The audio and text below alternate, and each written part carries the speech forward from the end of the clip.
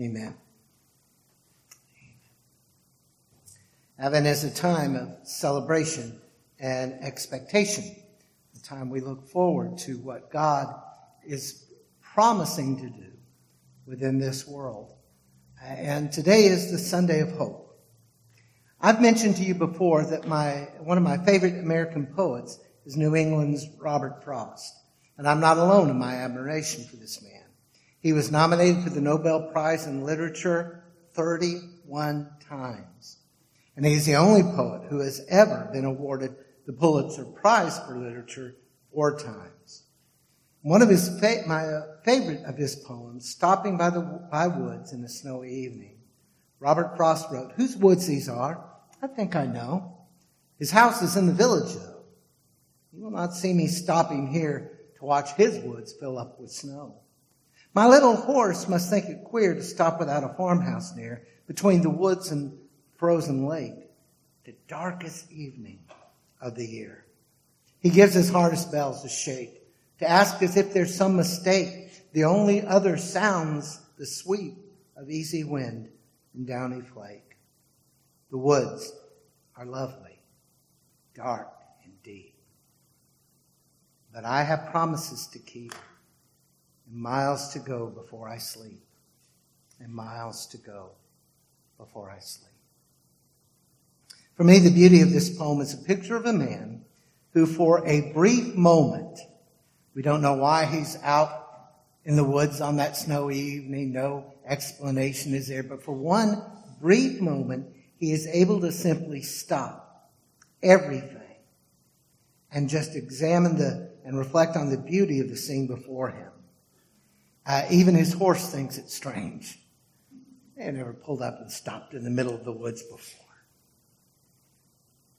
There is a wish that is expressed in his words. The woods are lovely, dark and deep. Nature seems to be calling him, beckoning him, calling, just stay a while. Just sit and enjoy the calm, serene beauty of this moment. Just stay. But he can't. Why?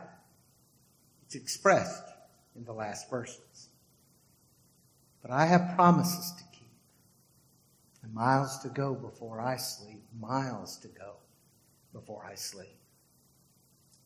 Now, Frost actually experienced a similar moment in his life to the narrator of this poem. He had taken a trip down to the local market and was largely unsuccessful in making enough money to see his children through Christmas with the presents he wanted to buy them. On his way home, overwhelmed with what he saw as a failure to his kids, he experienced a tough journey. He stopped partway on his way home and began to cry. And in the serene moment of that snowy evening, after a few minutes, the bells on his horse's harness did begin to ring. He regained his composure and he continued his journey home. Now, ultimately, Frost got through that tough time. Ultimately, he was able to go on. But the nature of the struggle, the desire to just stop and shut the world out and all the pain and all the hurt is powerful and expressed in this song, in this poem. For just one moment, from the quiet demands of life, and then to press on to meet those promises. Joe LaRue talks about promises. He said, sometimes keeping promises really is hard. Maybe that's the part of the reason why so many people break them. Perhaps they give their promise to get what they want, something they want. But now that they have it, they no longer feel the need to honor the promise. Or perhaps when they gave their promise, they really intended to keep it. But now that their situation has changed, they realize that keeping their promise will be detrimental to them. But breaking it will be advantageous to them. So what do? They break their promise. He goes on to say, regardless of the reason why people break promises, it is undeniable that promises frequently get broken. We have all had it happen to us. And folks, he makes a painful admission. And we've all done it a time or two or more ourselves. We know firsthand that sometimes it's hard to keep promises, and sometimes people don't keep promises. That's why when someone does keep his promise, especially one that really costs him something, we tend to sit up and take notice. I believe, at least at the beginning, we want our promises to be real. We want to keep them. We want them to be more than vows we make and break. But the truth is, has been pointed out, we make a lot of promises to others, and many promises made to us. And sadly, too many promises are broken on both ends of the equation. As humans, too often our word is not our bond. And promises litter our lives, both promises we've made and broken and those that have been given and have been broken. And those broken promises could lead us to a place of absolute, complete cynicism. If not for one thing. If not for one thing. As children of the living God. Dr. J. Mike Minks is editor of Pastor Life, and he said, don't let the broken promises of this world keep you from believing the promises of God. God will always act according to his promise. 2 Peter 3:13. God is not a man that he should lie. Numbers 23:19. God says, I will not fail you nor forsake you. Joshua 1:5. And he meant exactly what he said. So whatever you are going through today, lean heavily on the promises of God. They never fail. And I love his last statement. Maybe it is better to say the promises do not fail because God never fails. Here is a key. It is not a hope that we can manufacture in ourselves. Someone has said that only God can create a hope that has no hope of failing. So our hope this morning is going to be focused on promise. And a very specific hope within a promise. Hope within a promise. And it is found in Malachi 3, verses 1 through 4. I'm going to ask you to stand. And as I read this and share this with you, I want you to listen carefully to what the prophet is saying. And know that for most of the book of Malachi, the only word is judgment. So hear the word of the Lord. And he said, behold, I send my messenger, and he will prepare the way before me.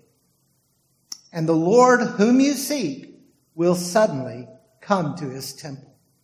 And the messenger of the covenant in whom you delight, behold, he is coming, says the Lord of hosts. But who can endure the day of his coming, and who can stand when he appears? For he is like a refiner's fire and like fuller's soap. He will sit as a refiner and purifier of silver, and he will purify the sons of Levi and refine them like gold and silver, and they will bring offerings in righteousness to the Lord.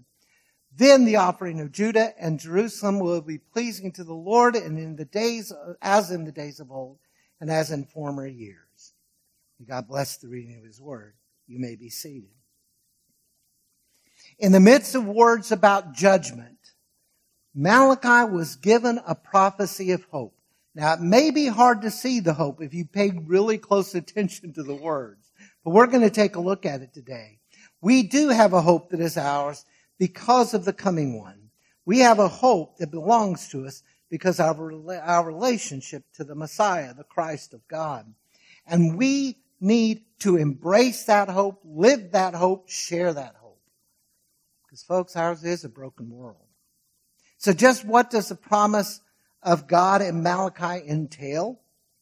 What is this promise and hope?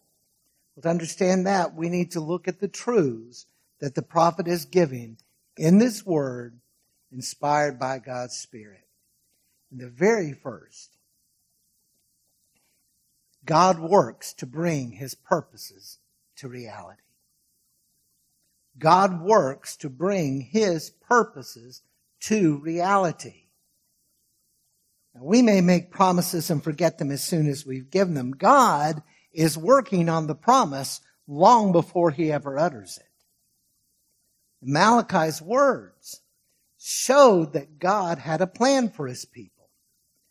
Now, Malachi looked at his people with a degree of suspicion. And in the second chapter, verse 17, he told the people, "You have wearied the Lord with your words, but you say, 'How have we wearied him?'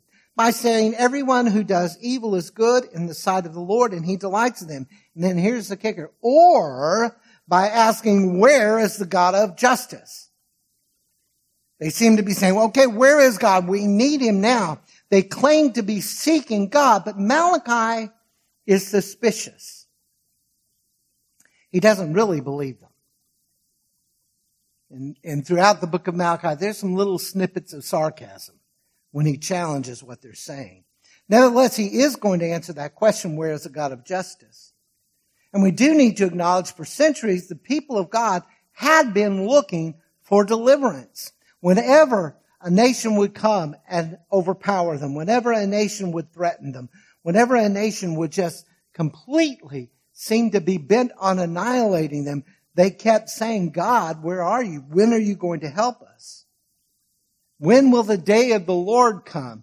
And in most of their minds, the day of the Lord was a time of deliverance, hope, joy, wonder. And Malachi pointed to the promise of the day of the Lord, and he said it was going to come. And he gives two images here that show that God is already preparing what he's going to do. First of all, he says, "I'm going to send a messenger to prepare the way." Now, in Mark, the first chapter, verses 2 and following, the New Testament points out this messenger preparing the way is none other than John the Baptist.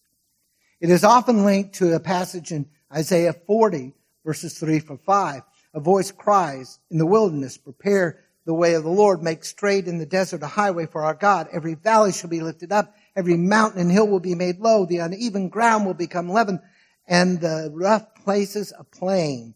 And the glory of the Lord shall be revealed, and all flesh shall see it together, for the mouth of the Lord has spoken." The image is taken from a situation they would be familiar with. In the ancient world, when a king is getting ready to do a tour of his kingdom, he would send out a messenger who would basically say, "The king is coming." You can't just call up or write a letter. A king is coming and you need to get everything ready for him. And this is the image. I am already preparing a messenger who's going to come before me to get things ready. And then he said, the second image, "The Lord you were seeking, the messenger of the covenant, is going to come to his temple." You may or may not be aware the word messenger that is translated here is the word that gives us our word angel. It is about the angel of the Lord. And so sometimes the word for angel is used, it's talking about normal people who are messengers of God. In fact, Malachi's name means "my messenger." Now, I don't think he's talking about himself here. He's talking about someone who's going to come. This may be related to a phrase that is used throughout the Word of God in the Old Testament, "the angel of the Lord." You may be familiar. The angel of the Lord shows up when Abraham's about to sacrifice Isaac and says, "Hold your hand. I know that you have faith in me and you love me above all else." The angel of the Lord shows up and talks to Abraham. And it is the angel of the Lord that Abraham begins bargaining with about Sodom and Gomorrah. If we can find 48 righteous men, if we can find 10 righteous men. And interestingly, the angel of the Lord usually starts out talking about God in third person and then suddenly starts saying, "I." So many scholars, and I'm one of those who believe this is a manifestation of God that could approach a human being without killing them. And the messenger of the temple, for centuries, the church has understood who that messenger is. In fact, the word Lord that's used there is the word Adon. It's not the covenant name of God. The Lord, I believe, is the messenger of the covenant who's coming to the temple. And we as Christians have said, this is a messianic promise. This is a promise that God is going to send a deliverer, a redeemer. And if this is the meaning of that prophecy, we need to understand what Malachi says did not take place during Jesus' first advent. When he came to live on this earth as a man, there are still some areas of fulfillment to take place, still out there in the future. But what Malachi wanted his people to see, in spite of their unfaithfulness, God has just told them, I'm going to honor the covenant. Even though they've been offering horrible sacrifices, they have had a divided heart, God is saying, one day I will fulfill the promise of the covenant that I've given you. Somewhere in the future, he was already working to move them to that point in time. And because he was already at work, the people had hope. What does this mean for you and me?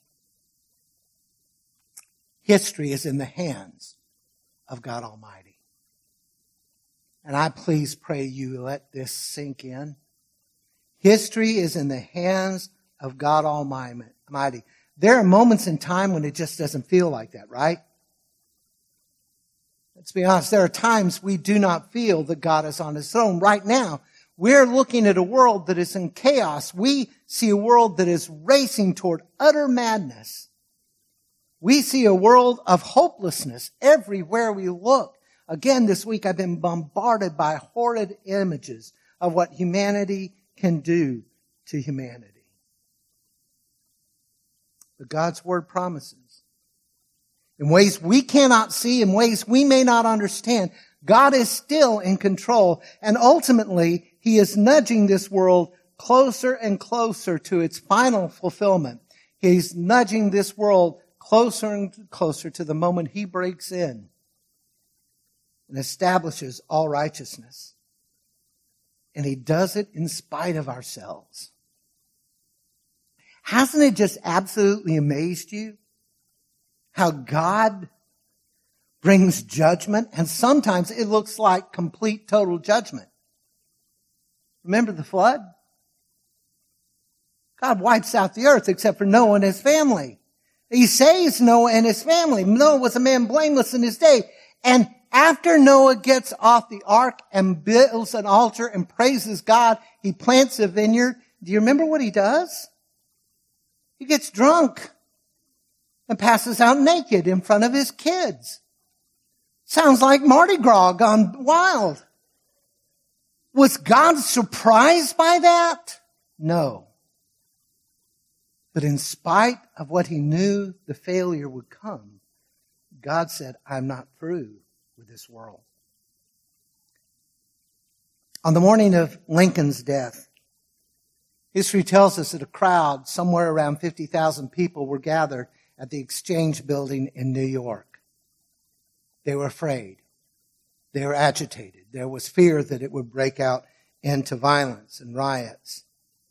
And then a well-built man in an officer's uniform stepped up to the front of the balcony overlooking the exchange and somehow was able to shout loud enough to gain attention. And these are the words he cried. His voice was described like a trumpet call. Fellow citizens, clouds and darkness are around about him, God. His pavilion is dark waters and thick clouds of skies. Justice and judgment are the establishment of his throne. Mercy and truth go before his face. Fellow citizens, God reigns. And the government at Washington still is. And the crowd hushed. Let the truth of what had just been sung sink in. The man who said those words was General James A. Garfield. If you know your history, folks, in 16 years after this event, he too would die a martyr president. We may not be able to understand all that God is doing, and our hope lies in this truth. God reigns. He is moving. He has purpose. He will redeem. He will move. And we have hope that springs from the knowledge of a God who moves for his people. This is where our hope comes. We can look throughout the Old Testament. You can look into your own life at times when you thought all was lost. Somehow, God kindled a hope. God gave you what you needed. So when the myriad voices of doom and gloom, and boy, they are many, aren't they? There's one thing that liberals and conservatives are in agreement about. This world is horrible. It's crazy. It's going to pieces. Of course, they're blaming each other. But even enemies are agreeing this is a world of no hope. And we need to remember there is no such thing as a world with no hope. Because God is on his throne. God is reigning. And he will grant us the strength to face whatever comes our way as long as we remember he is on his throne. He brings purpose to pass. Even as Jesus taught us to pray, Matthew 6:10, the model prayer, sometimes called the Lord's Prayer. Remember the second petition, your kingdom come, your will be done on earth as it is in heaven. So we need to hold on to the truth. We need to hold on to the truth that God is already working. He's going to bring his purpose to pass. And when we hold on to that, we have more hope and another truth. When the time is right, the promised Lord will come. And please insert the word promise on your bulletin. Somehow I got that left off. The promised Lord is going to come when the time is right. Malachi told his readers, he declared the Lord that they were seeking would come quickly to the temple. Now, folks, you need to understand the word that's translated suddenly means unexpectedly. It does not mean immediately. Think about this. Malachi is prophesying the coming of the Lord. It's 400 years before the birth of Christ. In the second chapter of Acts, Peter stands before a congregation who gathered to listen, and he says, the last days are now here. 2,000 years ago. When God says, I'm coming, it doesn't mean immediately. That word suddenly in our verse is used 25 times in the Old Testament. And there's only one place in the entire Old Testament, 2 Chronicles 29:36, that says that God acted suddenly for his people and gave them what they needed at that moment in time. Only one place. Do you know what the other 24 times suddenly is used? Always has to deal with judgment. So Malachi is saying what Peter said in his epistle, 2 Peter 3:10, when he declared that for the wicked, the Lord's sudden coming would be like a thief in the night. It will be unexpected. Now, the problem was Malachi's people wanted the Lord to show up right now. But did you notice God has already told them, you're not ready. How do we know he says you're not ready? Because I need to send a messenger to get the place ready. They wanted joy. They wanted power. They wanted deliverance. But God had another plan. And for now, he held back the messenger of the covenant. Because as much as they wanted the Lord to immediately respond to what they wanted, they could not force God's hand. Particularly since what they wanted was not what the Lord intended. And there are two rhetorical questions that point out, you're not ready. Who can endure the day of his coming? And that word endure talks about an obstacle, an ordeal that is heavy, an ordeal that is not going to be easily handled. Who can endure when this messenger finally shows up? And the answer is no one. And then he says, and who can stand when he appears? And the word stand is borrowed from a battle imagery. standing your ground. Who is going to be able to stand before the messenger? And again, the answer is no one. God was going to move in his timing, and that mood included a drastic change.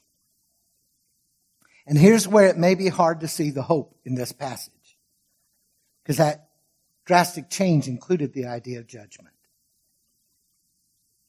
Who can stand? Who can endure? Because he's coming like fire, a refiner's fire. And folks, that means fire that's hot enough to melt silver. You refine ore to get all of the dross, all of the trash out. And for centuries, people have used old-fashioned means of refinement, and I got to do that in a metal shop class in art. When you can see your reflection, you know the silver's finely pure. And then he's coming like fuller soap. Now, we need to understand, soap as we know it, bars of soap and Tide and all that, what he's talking about. And some of you are old enough to remember perhaps lye, a caustic chemical that kind of burns the dirt out basically and can be dangerous to be held. And by the way, after they would wash their clothes in lye, do you know how they finished the cleaning process? Throw it on a rock and beat it. Anybody want to go through that? I'm coming. The Lord's coming when you are ready, and that's going to entail a time of fire and cleansing. And folks, our hearts cry out for the Lord to move, but do we really know what that means? Do we understand? Lord, come and deal with this mess, deal with this world in which we're living. Like the people of Judah, we want to see the day of the Lord. We want to see things made right the way God intended. But are we ready to acknowledge the changes that will come into our own lives as God begins to move in a powerful way? Seth Mullen-Kovash said, when God's promise spoken through Malachi is truly fulfilled, what will look different in our church, our world, our lives? And he also reminds us something very important. Because a lot of times when we're saying, Lord, come in, show up and do something about this mess, whose mess are we talking about? Those people. And there's a warning here. This text does not give us the right to say, God, give those people what they deserve. As much as we may want to pray that. You know how I know that's not what this passage means? Because this passage doesn't address the Gentile world at all. It's all about the people of God.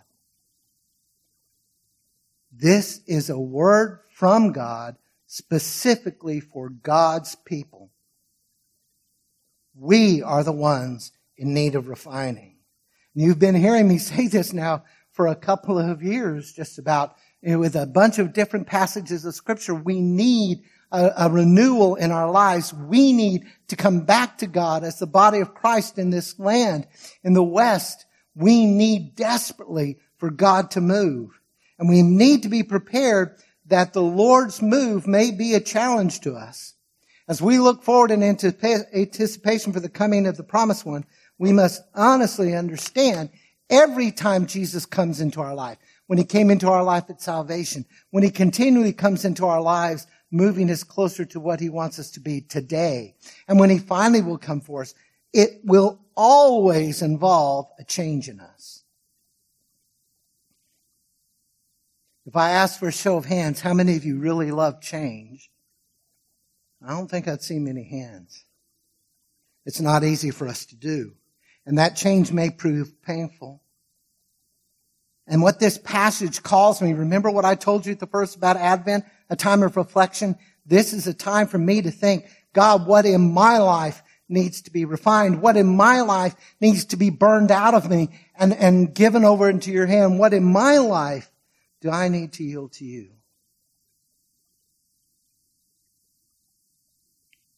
And as frightening as that may be,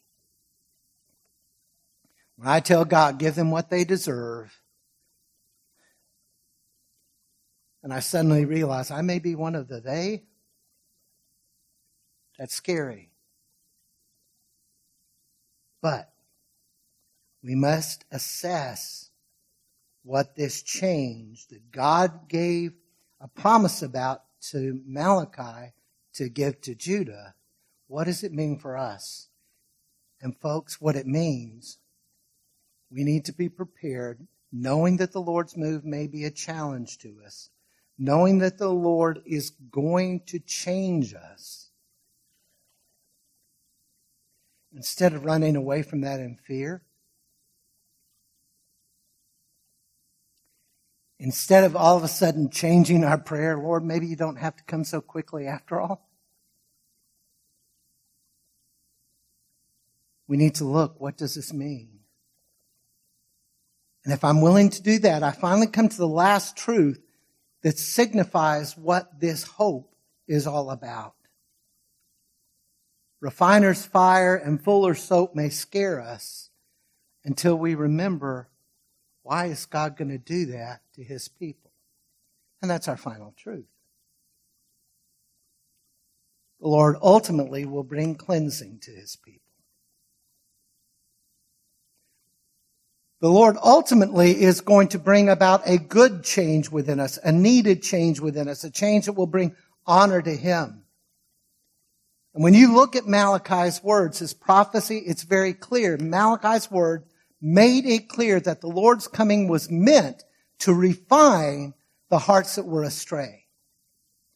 Now Amos, centuries before Malachi comes on the scene, prophesies something very similar. In the 5th chapter, he asks his people, woe to you, or tells them, what do you desire the day of the Lord? Why would you have the day of the Lord? It is darkness and not light, as if a man fled from a lion and a bear met him, or went into the house and leaned his hand upon the wall and a serpent bit him. Is not the day of the Lord darkness and not light, and gloom with no brightness in it? Why are you asking God to show up? And there's a difference between what Amos is saying and what Malachi was saying. You see, Amos' focus, Israel, the northern kingdom, has already gone too far. Judgment is now inevitable. It's coming. And it will be a destruction of the kingdom. It will be destruction of the king and the people. Utter judgment, because you would not hear God. But did you notice, in this particular promise, Malachi says, yes, judgment's coming, but he doesn't say it's coming to destroy you. It's coming to cleanse you and purify you. The process would be painful. Those are painful images used. But the purpose of what God was going to do in Malachi's people was redemptive. When the process was complete, God's people, from the priests, the Levites, all the way down to the common Hebrew person, they would be right with God. Still ahead. Andrew Hill has pointed out, when you look at the gospel narratives that seem to understand John being the one, the voice crying in the wilderness, and that Jesus is the messenger, we do not see a massive turning of the people, the spiritual leaders of Israel to God. But, remember a guy named Nicodemus who comes to Jesus by night? And we've said, well, he was afraid, so he tried to hide himself. Maybe he's coming by night because he wants a one-on-one.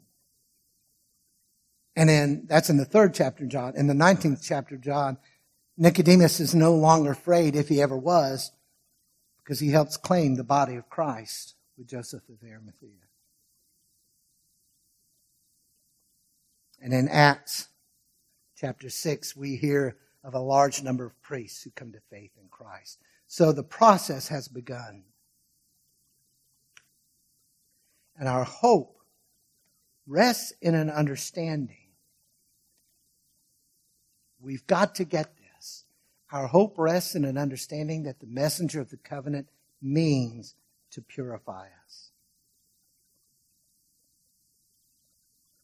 We're asking Jesus to come, and we're going to celebrate his birth, and we're wanting him to return. But folks, he comes into our lives every day, moving, calling us to inside, calling us to turn back from the things of this world, to focus our hearts on him, and to commit ourselves into his hand.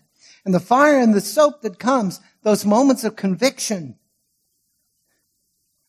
when things you used to say long before you came to know Christ suddenly drive a knife in your heart, and the Spirit of God reminds you, you have just spoken words that bring pain to your Savior.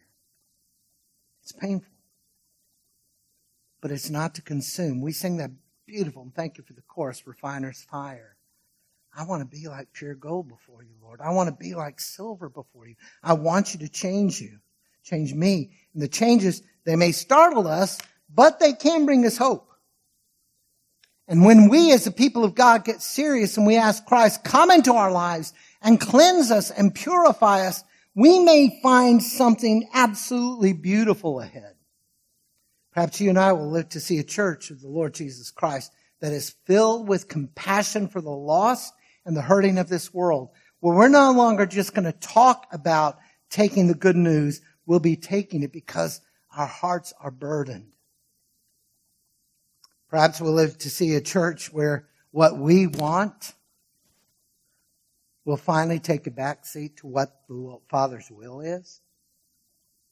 And I'm not going to be worried about what kind of songs we sing or what translation is read or all the things that get on the burrs under our saddles.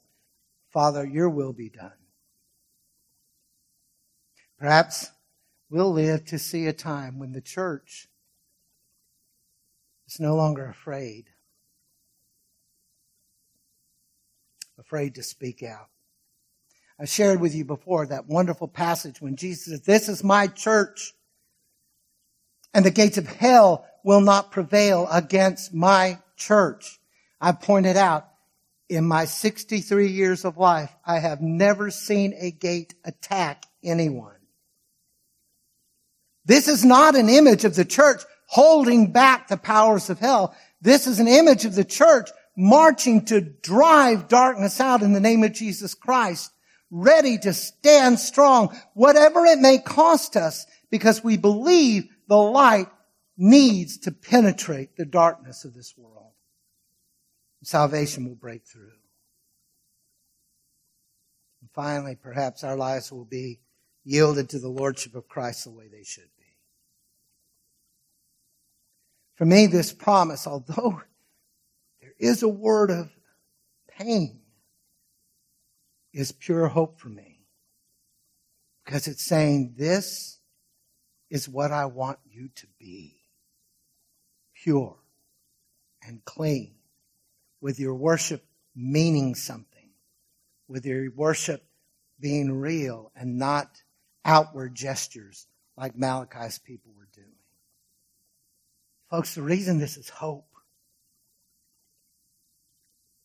we need to celebrate that the Lord will not leave us in our sin.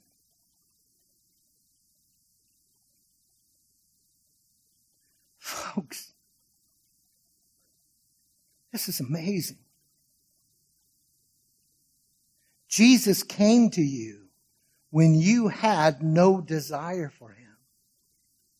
He came to you when the scripture says you were at war with God. I was battling God. Even as a little boy, I wanted things my way. And Jesus came to make me into something more than I could have dreamed possible. He came to bring us wholeness for our lives. It means we will finally understand what abundant living means. And this promise rings through with crystal clarity. God loved you just where you were before you came to know him. You didn't have to clean your act up to come to Jesus. If you could have cleaned your act up, you wouldn't have needed Jesus. He didn't wait for you to get right with him before you came to him. He came to you just as you were, but here's the beauty of it. He loves you so much, he doesn't want to leave you where you were. He's wanting to change our lives into something amazing and wonderful, what we are meant to be. And so when I look at this passage, even with that note of judgment, it doesn't terrify me, because in the end, on this Sunday of hope, our hope lays in a promise, and that promise is God Almighty wants to make us into what we can be. Tony Evans, one of my favorite preachers to hear and one of my favorite preachers to read, talked about a moment. He said, while in seminary preparing for, and I can relate, well, part of it anyway. While in seminary preparing for ministry, I was enrolled in a class that one day brought me a great discouragement. Our class was asked to do a paper. Now, I always loved to do challenging things in class, and I was committed to making an A on this paper. I was determined to spare no research effort, no dedication, nor any steadfastness to make an A on this paper. It was a particularly difficult class, and it was rare that anyone ever made an A with this professor. I was sure that I was going to be the exception to the rule. My type A personality kicked in, and I was committed to ace this class, which meant I needed to ace this paper. I was committed to it. I never cared about grades until I got into seminary. And suddenly I wanted those A's. Fortunately, I didn't have the rest of the experience. When I got my paper back, there was an F on it. Not only did I not make an A, I did not make a B, C, or D either. There was an F in bold red across the top. And you can imagine how crushed I was, because I did my work. I clocked all-nighters. I researched. I studied the original languages. And I dug in. Even though the paper was only to be 10 or 12 pages, I had 18 to 20 pages. I had footnotes. I had gone the distance. How dare he give me an F? Then he said, I noticed a handwritten note on the bottom of the paper below the big red F. Ever hear that expression, eating crow? Great scholarship, great detail, and magnificent effort. But you answered the wrong question.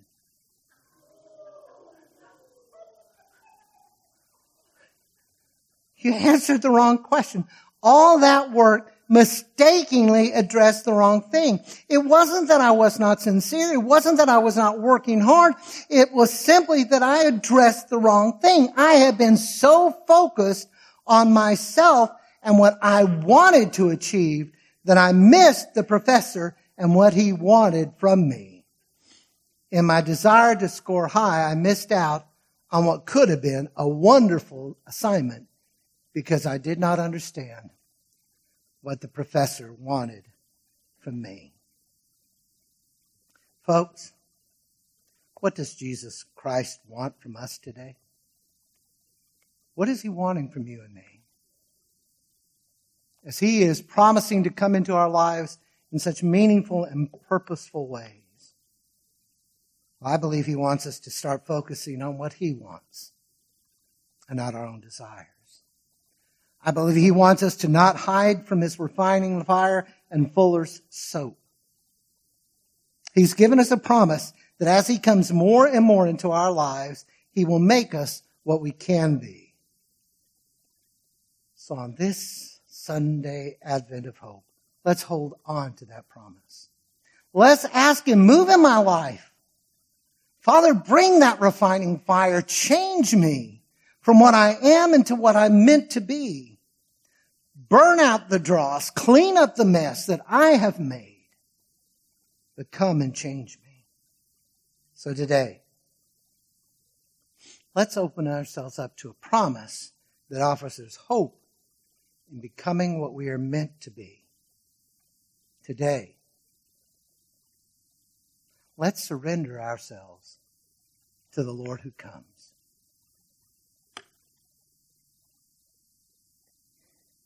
And look in anticipation about where he might take us and what he might do. We have hope because our God will not leave us in the muck and mire of this world to fail. He is with us every step of the way to refine us and make us into what he wants. I'm going to ask you to bow your heads and close your eyes before the Lord God Almighty today.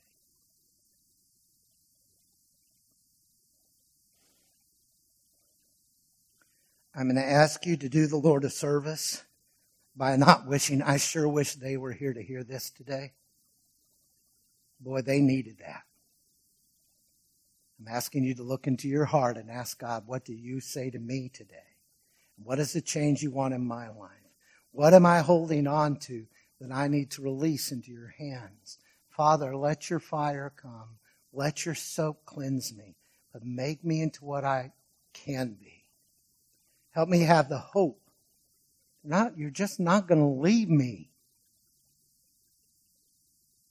But you will change me. You will move in my life.